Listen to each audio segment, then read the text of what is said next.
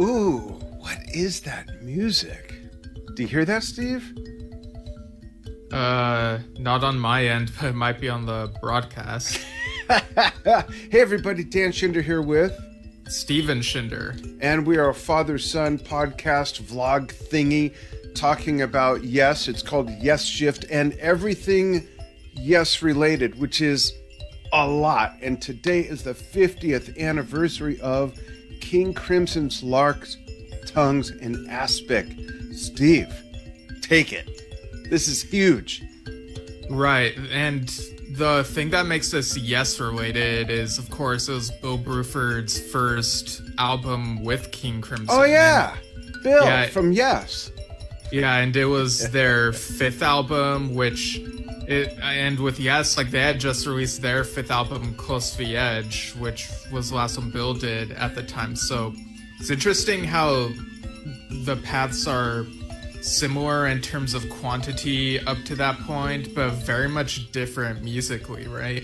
Oh yeah, definitely. But at the same time, somewhat similar because they're just so out there and adventurous, and it's almost impossible to put music out like that these days with a major label. In fact, I'd say it's impossible, but it gets out there. But I don't think anyone, man, I hate to say this, people are going to bag on me, but that's fine.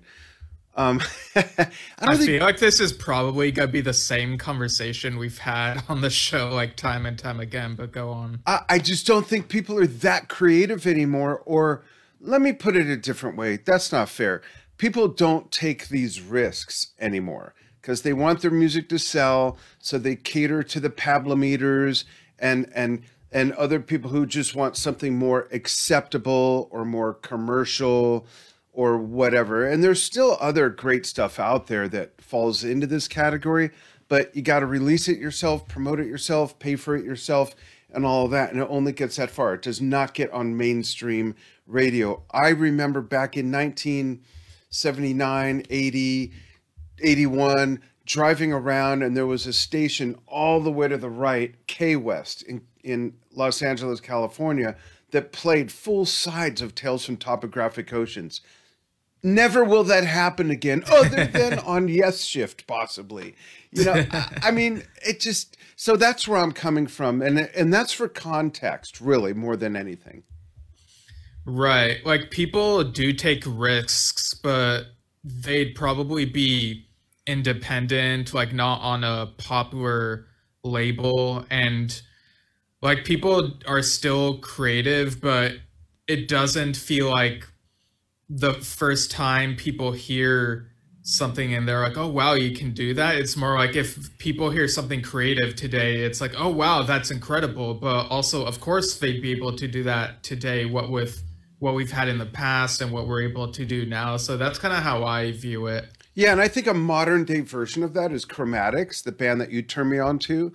I think they're very much in that vein. There's no one else that sounds like them. There's no one else that's doing what they're doing, yet it's very easy to listen to.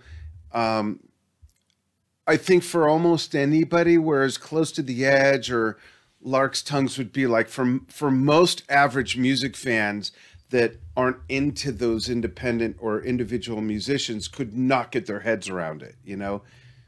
Right. Like, I'm trying to think of other recent examples. I think E-Molecule sounded very unique, didn't it? Who? E-Molecule with Simon Collins. With Simon Collins. That's absolutely, yeah, absolutely. Right. But getting back to this album, I guess we should go through the context of like what was going on around that time, 50 years ago. Like, wow, so long ago. I know, it's crazy. Yeah. So King Crimson's previous studio album, Islands, had come out December 1971.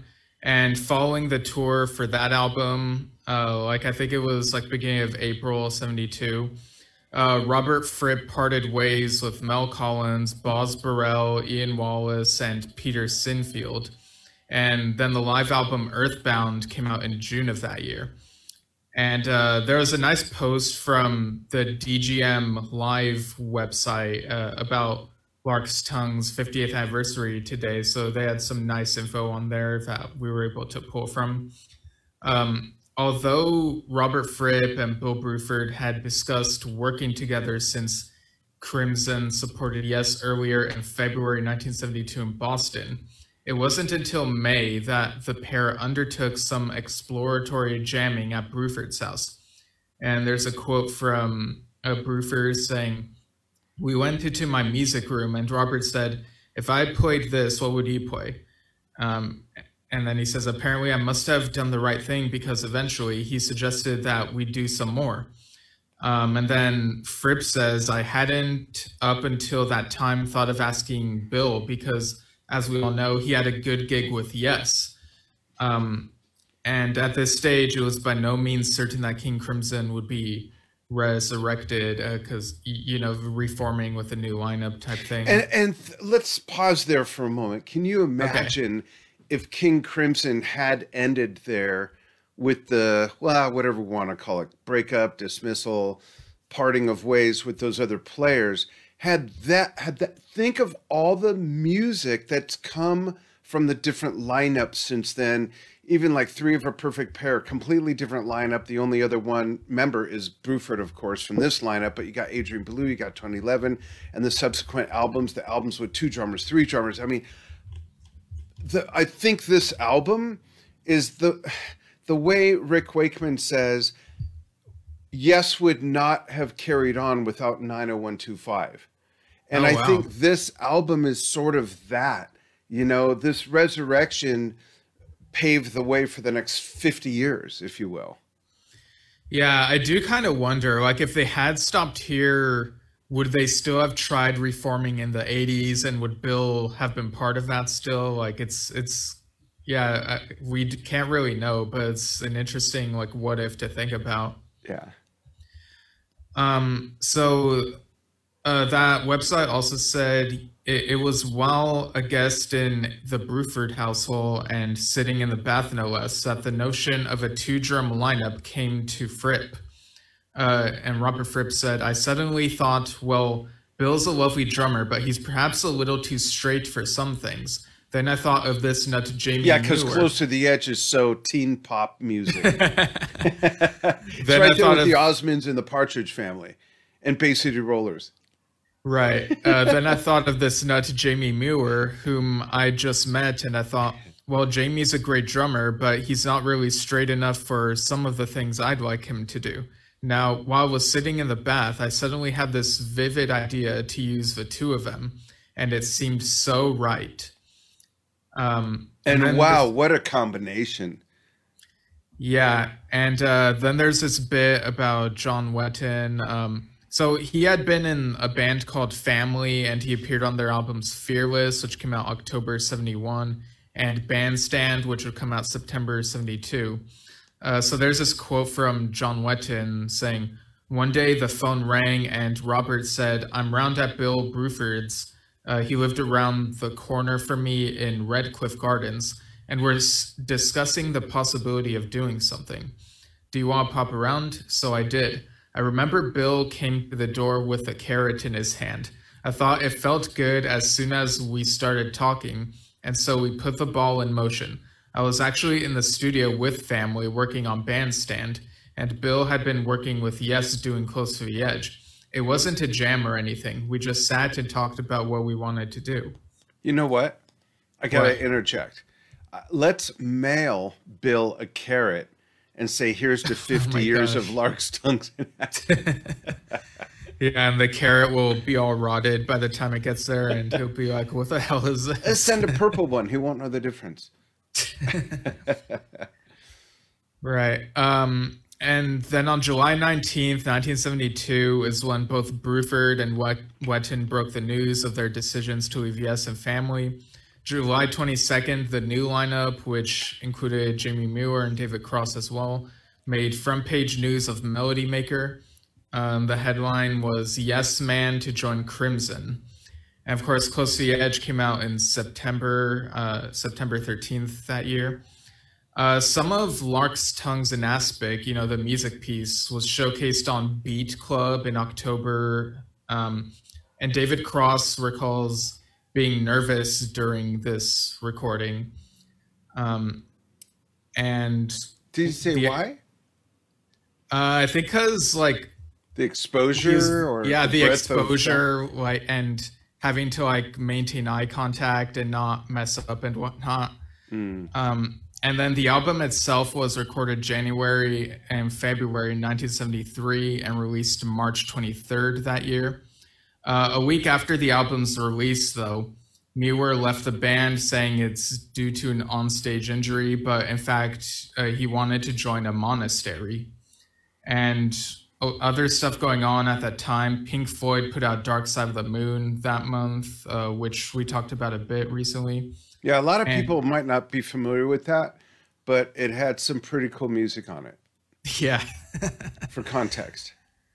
Yeah, and then of course a year later, King Crimson's next album, Starless and Bible Black, would feature mostly the same lineup minus Jamie. So that's kind of where, yeah, that's the context for Larks. Yeah, and I have the album cover up, which I know you'll ask about, but it's interesting to me, and we'll get into the album cover. But the first thing I just want to mention before I go check, I'll have to get up because my dogs are going nuts, and I got to see why. But it's interesting how the imagery on the album cover has nothing to do with the title, and we see that a lot. But this is like, you know what aspic is, Steve? It's like some sort of jelly, right? Yeah, like you might choose aspic instead of pate, for instance. Okay. Yeah. And so looking at the album cover, it's like, huh? But I'll carry on. I'll be right back. It's so crazy. I got to check and just make sure everything's all right. Okay. I want to make sure they're not eating anybody that jumped over the wall, which would be okay with me if they jumped over the wall. But I'll be right back. Right. So looking at live comments, I see Doug Curran says hello from Columbus, Ohio. Hi, Doug. Glad to have you tuning in. So yeah, this album is very monumental, and I'll just read the track list real quick. So on side A, we have Larks, Tongues, and Aspic Part 1, Book of Saturday, and Exiles. And then side B, we have Easy Money, The Talking Drum, and Larks, Tongues, and Aspic Part 2. And of course, our personnel, we have Robert Fripp, electric acoustic guitars, Mellotron, Honair, pianette, and devices. John Wetton, bass, vocals, and piano on Exiles. Bill Bruford, of course, drums, timbalas, cowbell, woodblock. And David Cross on violin, viola, mellotron, Honair, pianette, and flute on Exiles. And Jamie Muir on percussion, drums, and in quotes it says all sorts, assorted found items and sundry instruments. Auto harp on Larks, Tongues, Part 1. And we also have Richard Palmer James, who did the lyrics. Nick Ryan, did engineering, and Tantra Designs did the album cover. Okay, you're back, Dad. So I read the track list and the personnel. So I guess we could go into how we got into King Crimson and discovered this album. My trajectory was pretty straightforward. I started exploring King Crimson's discography in 2008 and went through it like through 2009. After listening to Asia and wanting to branch out to other prog bands that were sort of related. So how did you get into King Crimson, and where did this album fall into that whole thing?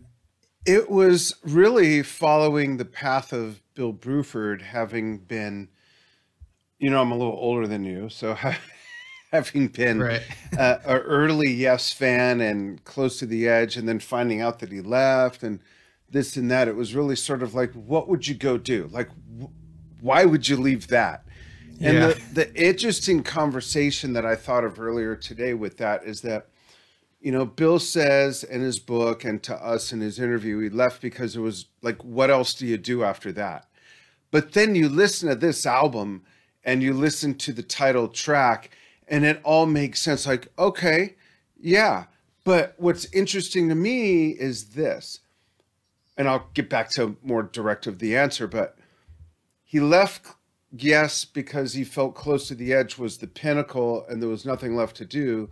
Yet you listen to the title track of Larks, Tongues, and Aspic, and it's like, okay, why didn't you think the same thing after that track? Because it is so esoteric and out there. And I hope no one bags on me for this. I hate making comparisons, but sometimes we have to.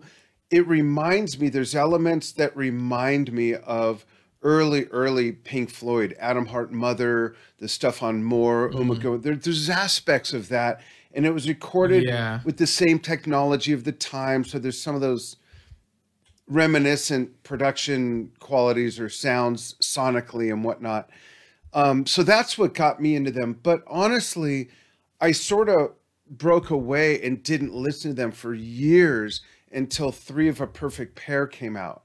And then I went and saw that at the Greek Theater in Los Angeles. I'll never forget that night. It was so good. And then the DVD came out. It's one of my favorite concert films. It's great. It really is. And the evolution between those, 2 or 3 decades, sorry, I don't have the math in my head right now, is just amazing that they still stayed relevant.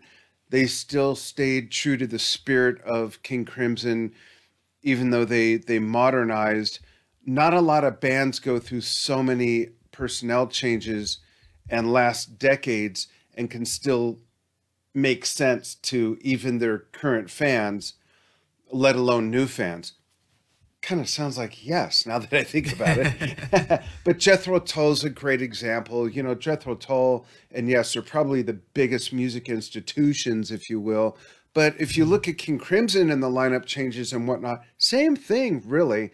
So I got into them early and then sort of went on a different path and then came back with Three of a Perfect Pair would have been, I think, 82 or 83, if I remember right.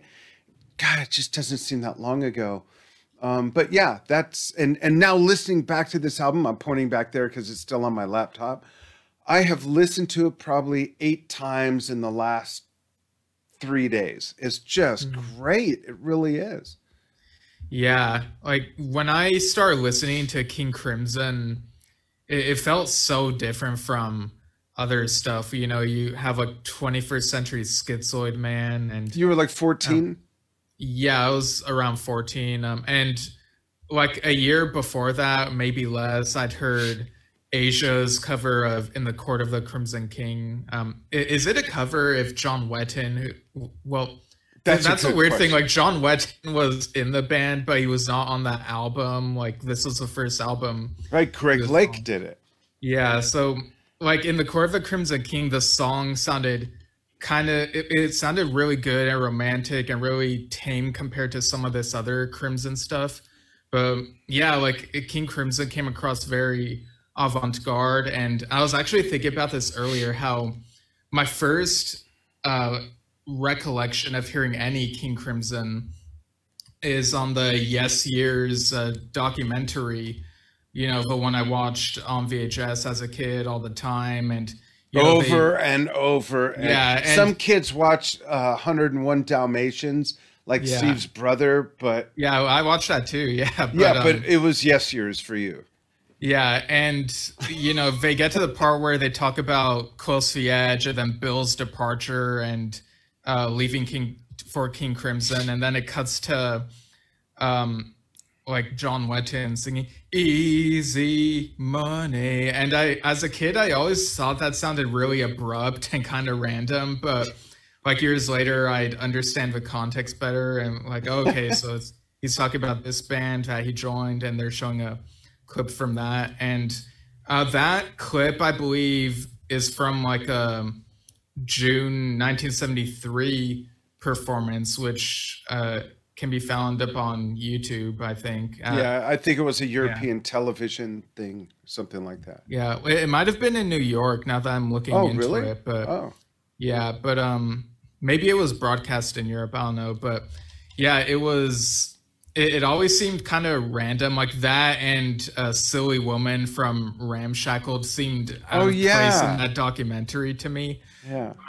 Yeah, it's fascinating that was my first ever like memory of King Crimson. It's That's like that funny that very it brief stuck with you like snippet. that too. Yeah.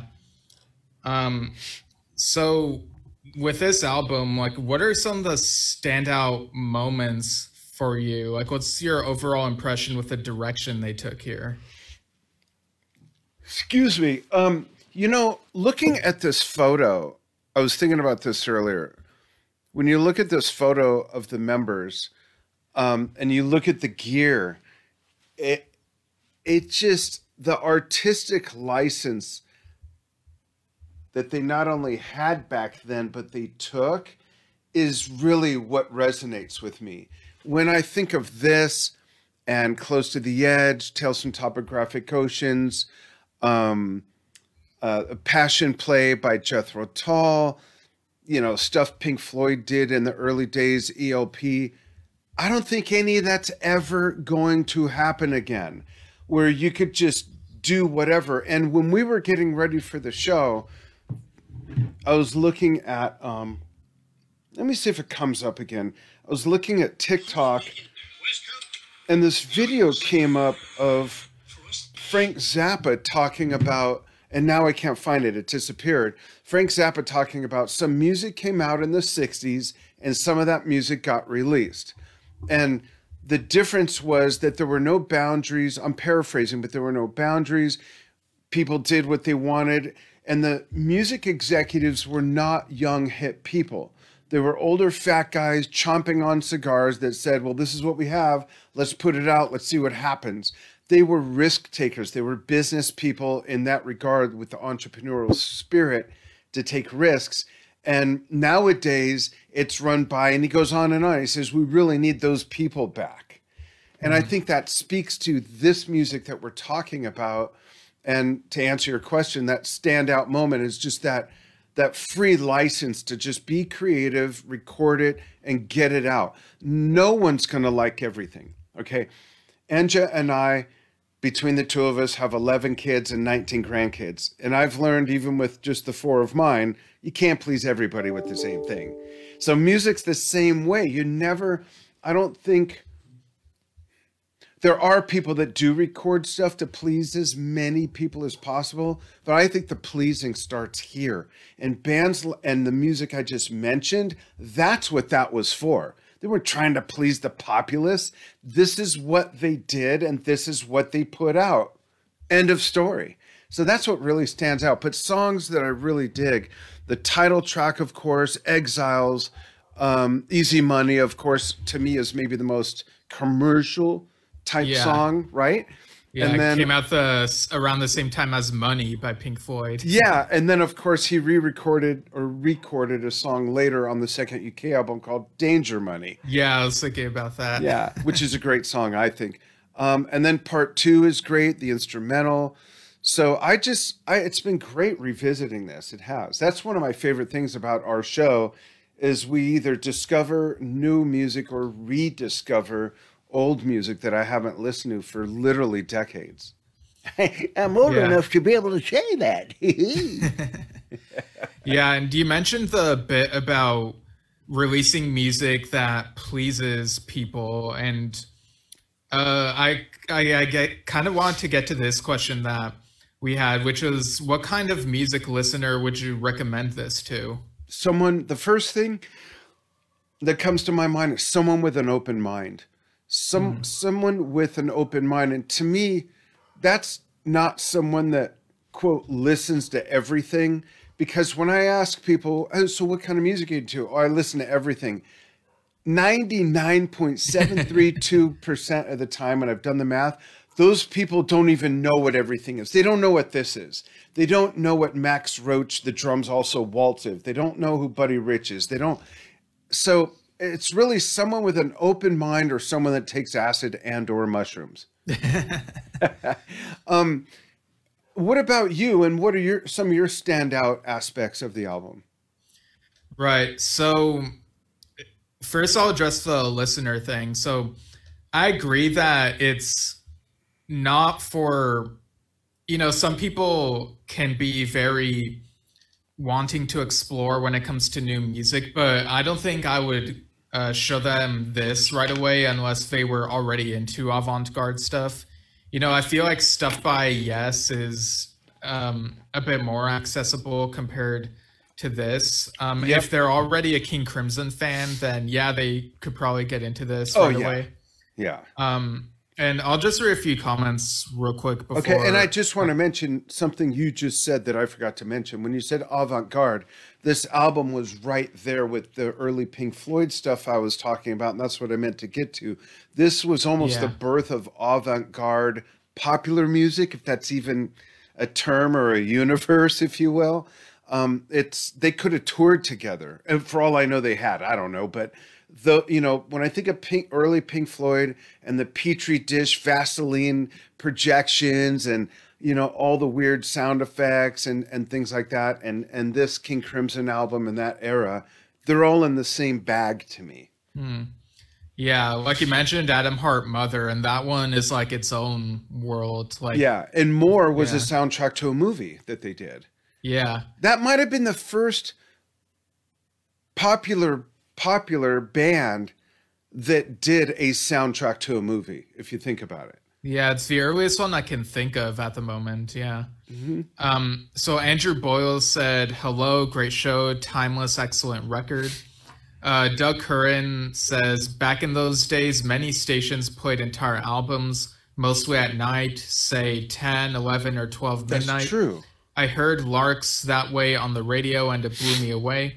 But I was a longtime fan of King Crimson since first hearing them on the radio in 1970. Their first album was a monster and will always be my favorite of theirs.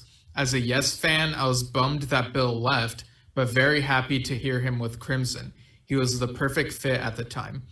And then Andrew chimes in again saying, "Ha, Dan is so right. The 70s music industry people were risk takers. Let the artists do what they want.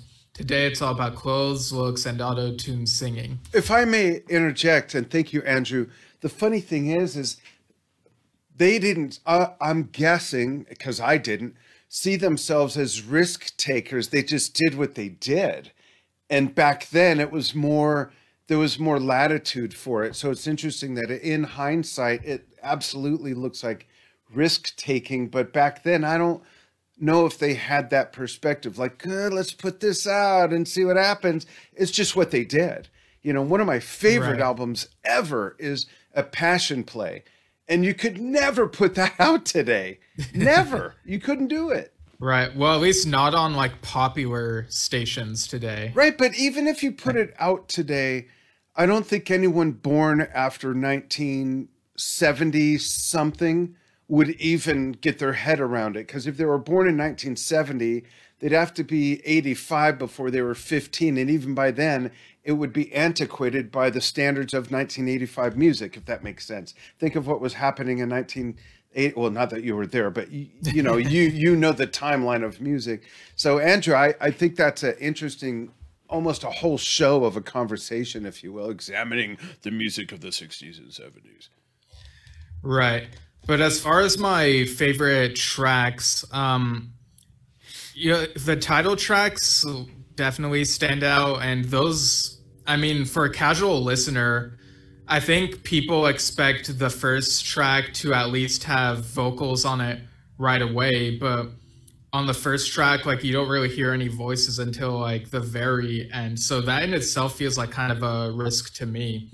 Like, it's onto a Book of Saturday that you get to hear much of Wettin and then Exiles. Yeah, I think there's like, I miss John Wettin, like his romantic sounding voice in songs like these, it's just. Yeah, I want to mention that what you just said is unusual now, but back then we had Close to the Edge, Tales from Topographic Oceans, we had The Gates of Delirium, we had Passion Play, anything from Dark Side of the Moon. Most of that stuff had long musical buildups, and then there was the voice.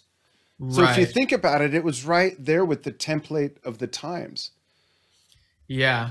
But I feel like here there's longer durations of instrumental stuff. So it's almost like the vocals are intermittent.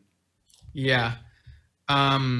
And the talking drum, like the beginning of that has kind of this like windy feel that kind of reminds me of South Side of the Sky. So, listening to this album, I think in my head, I kind of had in mind that maybe Relayer and Fragile have some stuff on them that make them feel like the closest Yes music to sounding like King Crimson. Like it's still pretty far away, but I feel like there's elements on both those albums and maybe the Yes song then as well. But yeah, that thought also came to mind. You know what? I want to take a 3-month sabbatical and go to West Africa and jam with the people there during the day, and at night just dive into all this music we're talking about, from the early to late 60s into the mid 70s of Tall and Yes and King Crimson and Pink Floyd, and listen to all of it mixed together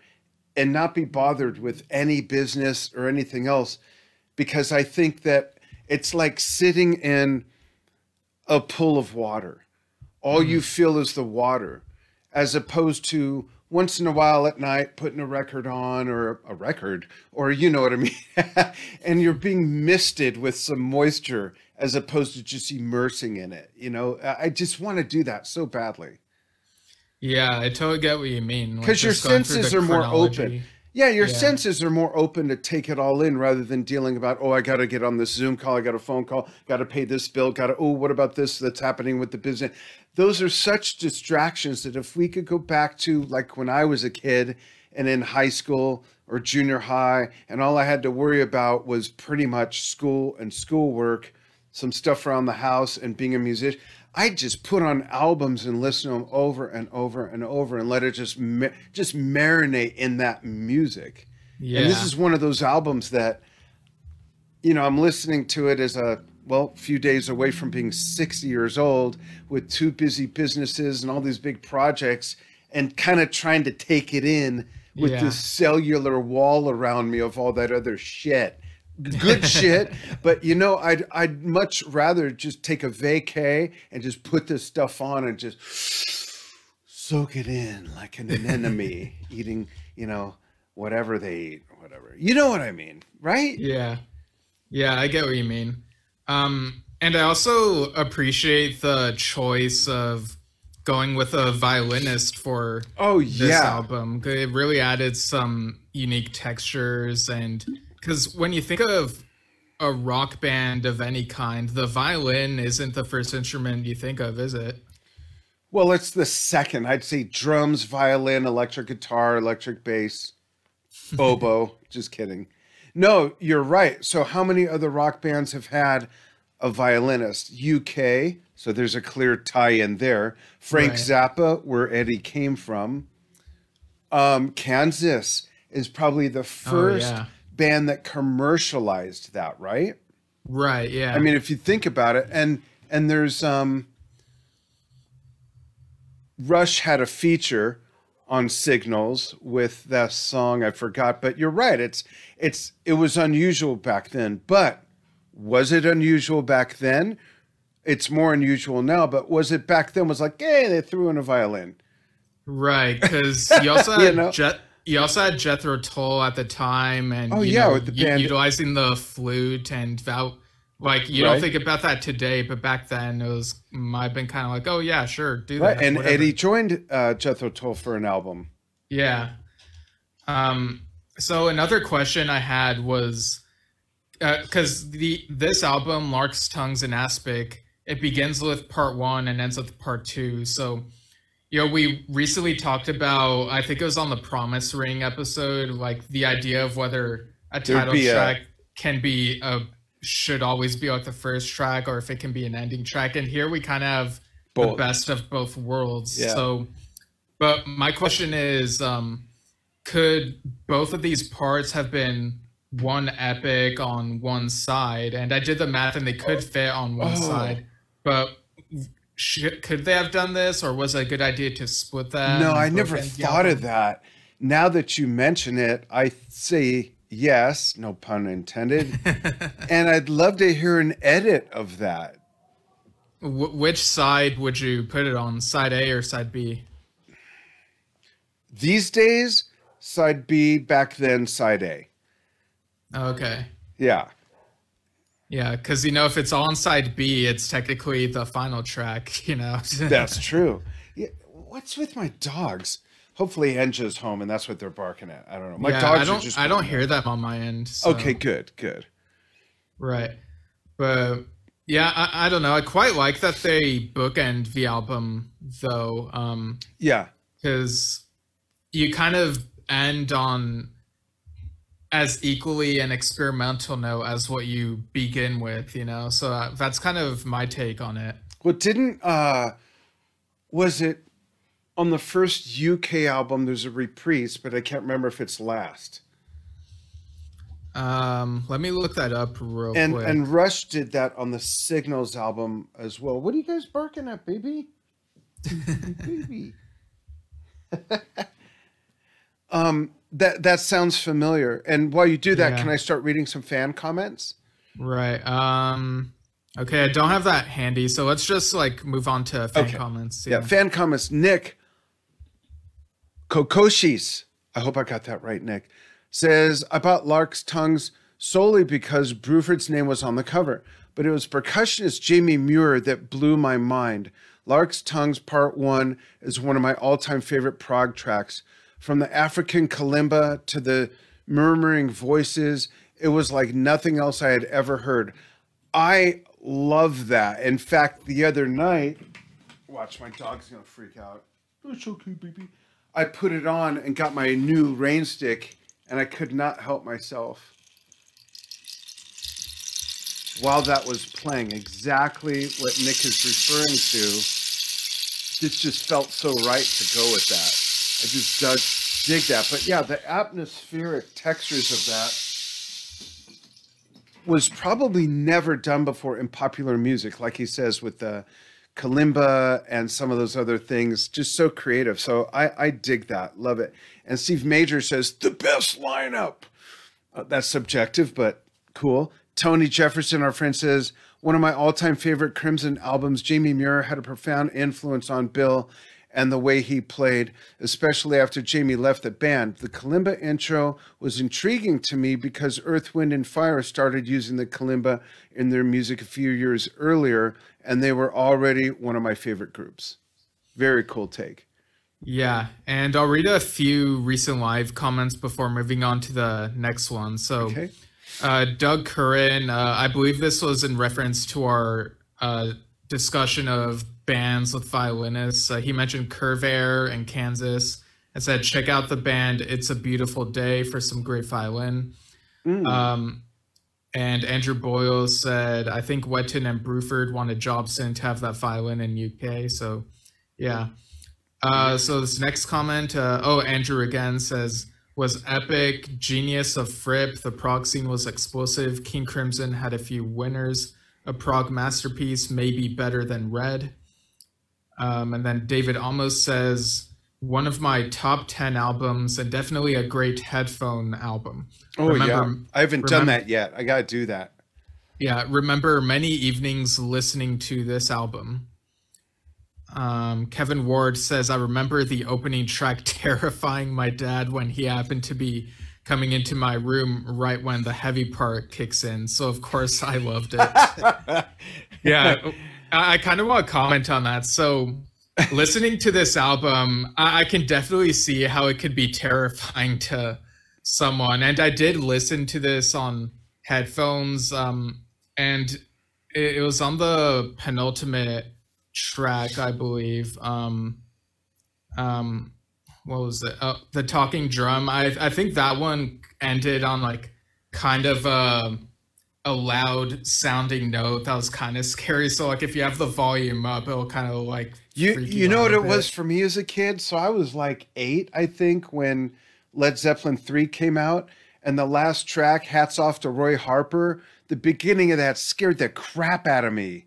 It just, with all the echoing and the way, that was just spooky.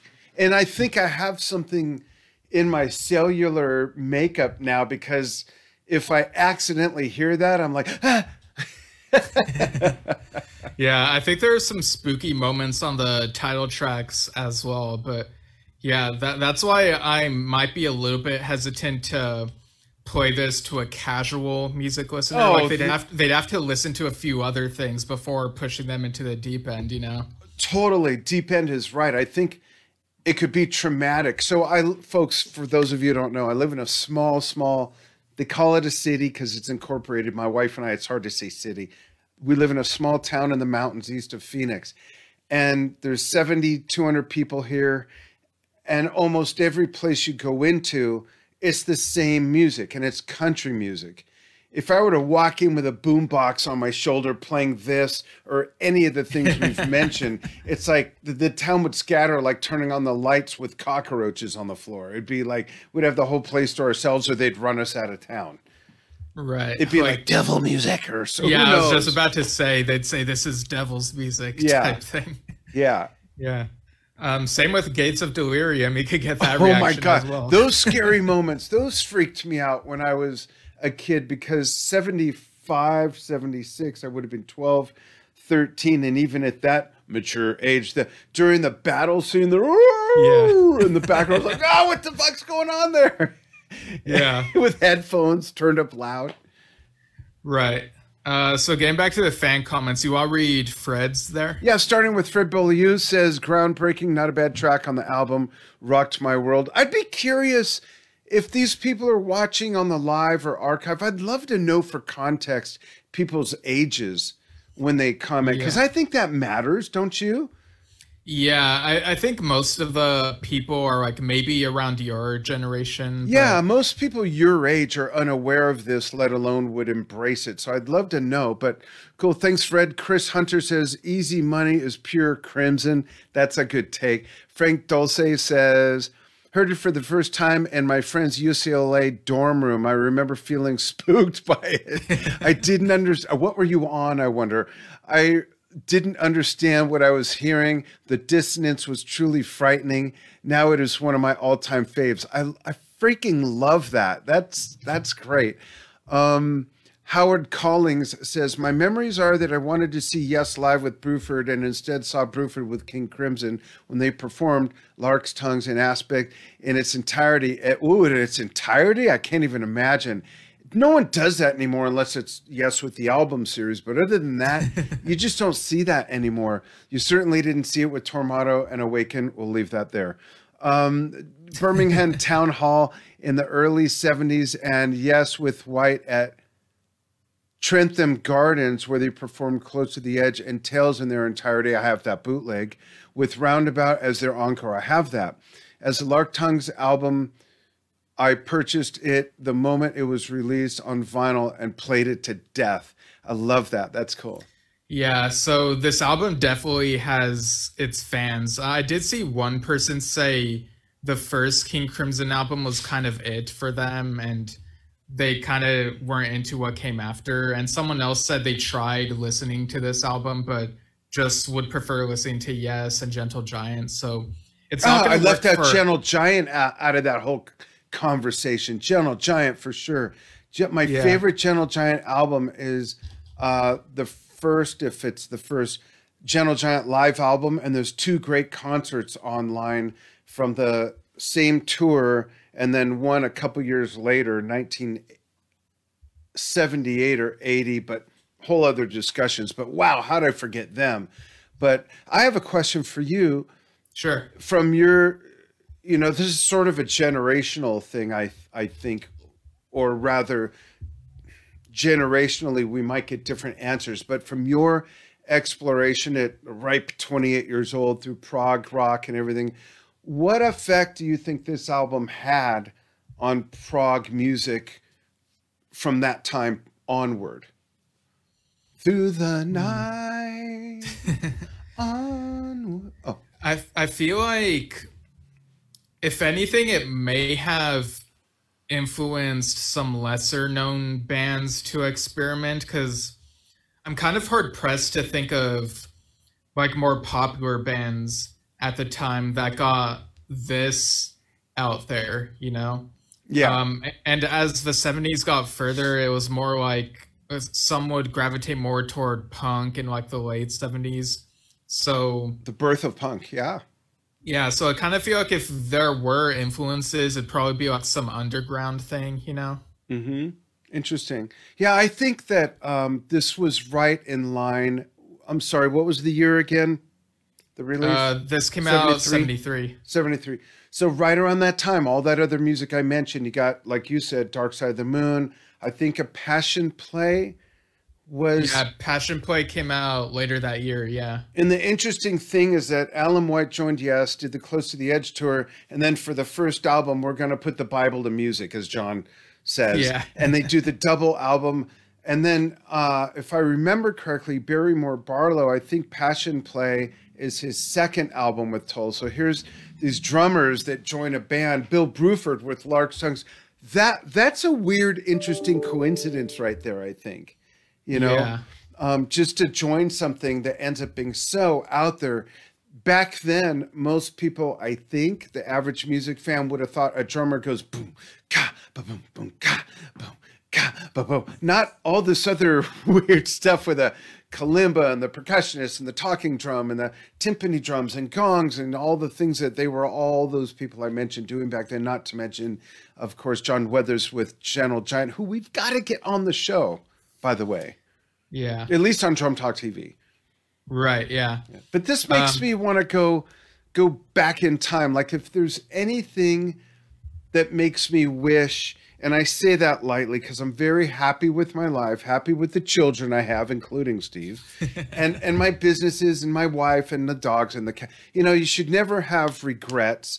But if I could be born in another time, it would be to be 15 years younger when this music was being birthed and it was acceptable, and I would love to have been a part of it then. And I'm now, what year is it? 2023, and I'm turning 60, and this is still my favorite kind of music for the most part that I like to play, other than Zeppelin and Deep Purple. I'm like way back there. There's very little contemporary music that I'm really, really into or have really, really immersed myself into, let alone really play. I think the most contemporary music I play is Sowing the Seeds of Love album by Tears for Fears. To me is amazing. Anything by Genesis, anything by Rush, anything by Yes in the later years. Other than that, I don't know what the fuck's going on. Seriously. Yeah. In terms of age, I saw that Doug Curran said he's 64. Oh, okay, cool. Yeah, Adam Parrish says, "Hi guys, hope you are well." Thanks, Adam, for chiming in. Yeah, Adam. Did you have anything else you want to say about the cover art for Larks, Tongues, and Aspic? You know, I kind of had a comment, but yeah, let's bring it up. Good question. I'll say it's beautifully simplistic, and if I may, I'm a big fan of the smiling sun. Yeah, he's showing his smiling sun tattoo on his shoulder. Yeah, for those right listening now. on audio, and I actually designed that myself. I was 42 or 44 when I got that, and I thought, what could I get that when I'm 85, I wouldn't go, what the fuck was I thinking? And I thought, I'm a happy, positive person, and I've always, since I was a little kid, been enamored with the smiling sun symbol. So when I saw this album cover, it literally resonated with me. But it's simplistic, has nothing to do with the title track. Yeah. What do you think? Yeah, the cover art with a sun like automatically makes me think of medieval times because, you know, Monty Python and the Holy Grail. And King Arthur's shirt. Yeah. Yeah, and like all the like sun imagery and the way it's drawn on those types of things always reminds me of you because like you're very much into that. So I guess in a way this album cover is kind of the most nostalgic feeling because it reminds me of when I was a kid and seeing that imagery type thing. So yeah. Yeah. The smiling sun struck me the first time when I was a little kid, like 4, 5, 6, at Fallbrook Square, the west end of the San Fernando Valley, part of Los Angeles, folks. There was a Montgomery Ward, and when you came up the stairs, the escalator, there was a beautiful relief mosaic thing, and it had a big smiling sun. And I always just thought that was so ethereal and magical, and it really stuck with me. But the other thing you mentioned with the sun and the moon, I just mentioned it, Tears for Fears, Sowing the Seeds of Love, that album, the second to last track, the big climax, the sun and the moon, the wind, and the rain. Just love it. There's just something about that. And you know what? I think it's because it's part of our organic DNA. We all see the sun every day. We all see the moon, not every night, but when it's out, hopefully, and there's no clouds. There's something about that that's part of our everyday environment, you know? Yeah, and that's why Teletubbies with the baby smiling sun was so popular.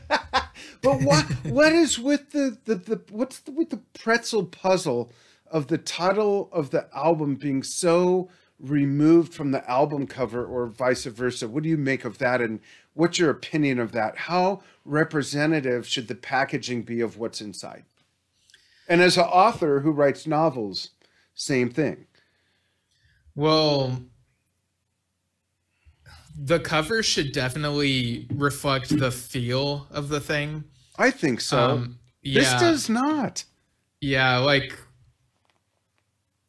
I feel like I'm kind of midway, but I'm like on the fence because I'm so used to this being associated with this album that's kind of like what it is. But I do think the imagery could have gone more surreal and like, sort of, would you have put Larks' tongues in Aspic on the like on a fancy table, someone dipping a cracker in it or a biscuit, like spreading like otherwise yeah, I could imagine a nice painting of that with like swirls and stuff. Yeah.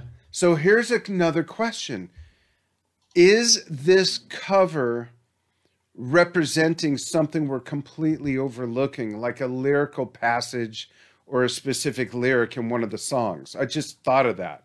Because sometimes people will do that, where the cover is just mentioning a certain song, not necessarily the cover song or a lyrical passage. Like Relayer comes from the album before. Right. Relayer. Yeah, I haven't looked up anything regarding like the decision for the album cover, so I'm kind of ignorant of that, whereas with Yes it's like I know that like the back of my hand, but yeah, it's an interesting choice to say the least. Yeah. So where do you think this fits, like within, or like how do you perceive this, like when you look at Bill Bruford's overall music journey? Oh, wow. That's a great question. So I'm going to answer it in a few ways. I think it's monumental for three things. It's monumental for Bill Bruford's journey, huge pivot. It's monumental for prog rock, and it's monumental for King Crimson. Even if you prefer the latter King Crimson, like I love Three of a Perfect Pair, that, like I said, that DVD, that concert film is one of my absolute favorites. And that's years after this. This is a huge, huge flag in the sand for prog rock, Bill Bruford, Robert Fripp, and King Crimson as a whole, I think. Yeah. And avant-garde, if we could throw that in, as a separate genre as well. Yeah, it definitely allowed him to branch out, because with Yes, he felt like he'd done everything he could with that band. He wanted to try something different and not be boxed necessarily. Yeah, and again, that boggles my mind that it would go to this and he'd say, okay, this is just the beginning. What? Right. Like, to see beyond this is just mind-boggling. Yeah, and it does feel like what you would get in an improvisational jam, and Bill's a jazz guy, so this got him closer to being more of a jazz musician. Yeah, it fits his musical sensibilities, absolutely. Right. Yeah. But speaking of Bill, there's also a recent headline over on BBC.com. So it's Young Drummer Award winner from Colchester, surprised by hero.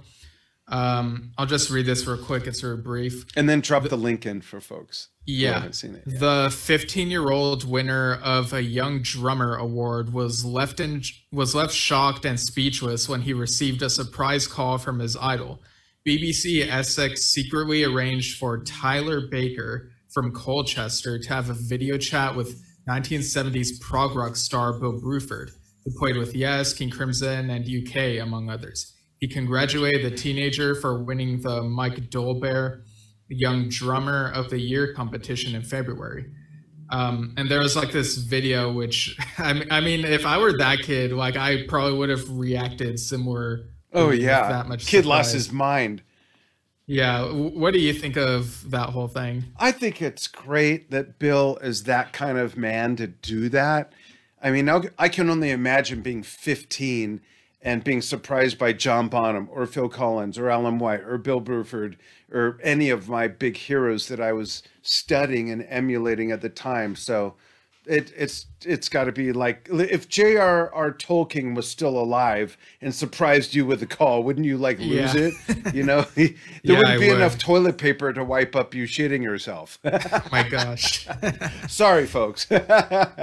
Yeah, and I like that Bill Bruford's YouTube channel is still curating stuff. Like recently there was Presto Vivance? Yeah. Yeah. Oh, I love that song. Yeah. And Reprise by UK. And that's the piece I was referring to earlier. Yeah. Yeah, I figured. And this is Paris 2006 recording. And tomorrow they're also posting ABWH's performance of And You and I in that video an evening of Yes Music Plus. So also, and on the topic of UK, if I may say, the next song I'm teaching my 16-year-old drum student is Nevermore from the first UK album. Yeah, that's very adventurous, especially with that off time. I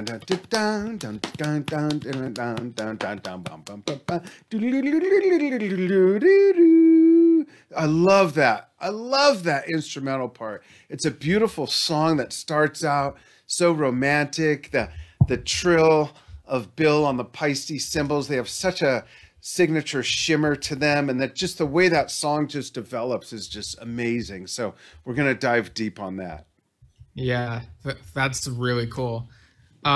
So, and this is kind of a tangent, but like before we close out, and we could make a further comment on this album before we close out if you think of anything, but the other day you were talking about how you had a couple of thoughts about Yes's Talk album because it was its 29th anniversary recently, and we'll do a deep dive on it for its 30th next year. But did you want to go ahead and share the thoughts that kind of came to mind? Yeah, thank you. Let's do a little hint on that.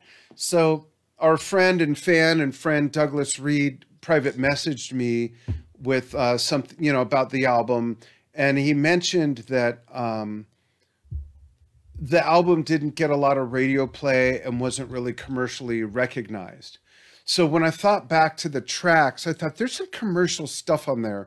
Walls is certainly the most commercial. And when I think back, I really agree with Douglas that album was gravely overlooked. It also made history. As far as I know, it is the very first album that was 100% recorded to hard disk, number one. Trevor Rabin has cited the fact that he went through a lot of Valium prescriptions because of the process. And number three, when I saw them at the Greek Theater, I think it was also the first concert where they experimented with, it's going to be simulcasted on the local radio station, in that case at the time, KLOS in Los Angeles, where if you went to the concert, you could put on headphones and hear it. What the F word is that all about? If you're at the concert, why would you do that? As crappy as I thought Alan White's drums sounded, not his playing, but his drums sounded, and I had good seats, like cardboard boxes. I still want to be hit with the wind of sound of the live performance, not put in a radio transmission of the earbud. So that's something we'll dive in deeper. We'll celebrate that album. We'll talk about the album cover, the lineup, the process. We'll dissect the songs, the sounds, and all of that. But I think that album deserves exactly what Douglas said it's missing, and that's to not be overlooked and bring it into conversation. Yeah, and like the album, like even though the production like sounds very of its time, like it's inside a computer, I still think out of the Yes West stuff, it has my favorite songwriting from that lineup. So, I agree. Absolutely.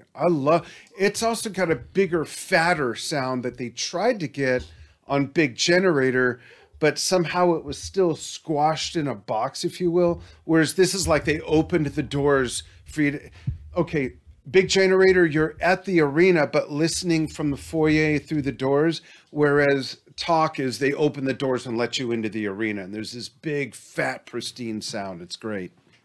Right, yeah. So, you have anything else to say about Larks, Tongues, and Aspic before we close out? No, because I'm speechless from it. How about you? Yeah, again, it's very, it's not for the super casual listener. It's like if you really want to open your mind and listen to something that's very experimental, and I think it was a good addition to the King Crimson discography Catalog, yeah, and just what that lineup put out, like, it was definitely a feat. Yeah, if Bruce Springsteen's your favorite artist, this might not be for you, and you're probably not even watching the show or listening, so there you go. And speaking of listening, you can follow us on anchor.com, anchor.fm/YesShift. If you're an audio listener, you can follow us if you dare to see us on YouTube at youtube.com/@YesShift, and on Facebook, where we are live as we're recording this, at facebook.com/YesShift. And you can write us with suggestions, complaints, whatever you want, at yesshiftpodcast@gmail.com. And going back to Anchor, you can even donate if you want. Just saying. Right. Yeah. Thanks for following what we do, everybody. We'll be back when? So we're gonna see if we hear back about interview possibilities, but we're also putting something out next weekend. So just follow the Facebook page and we'll announce what it is and you'll be in the loop. Thanks, everybody. Loop-de-loop, loop-de-loop. Over and out.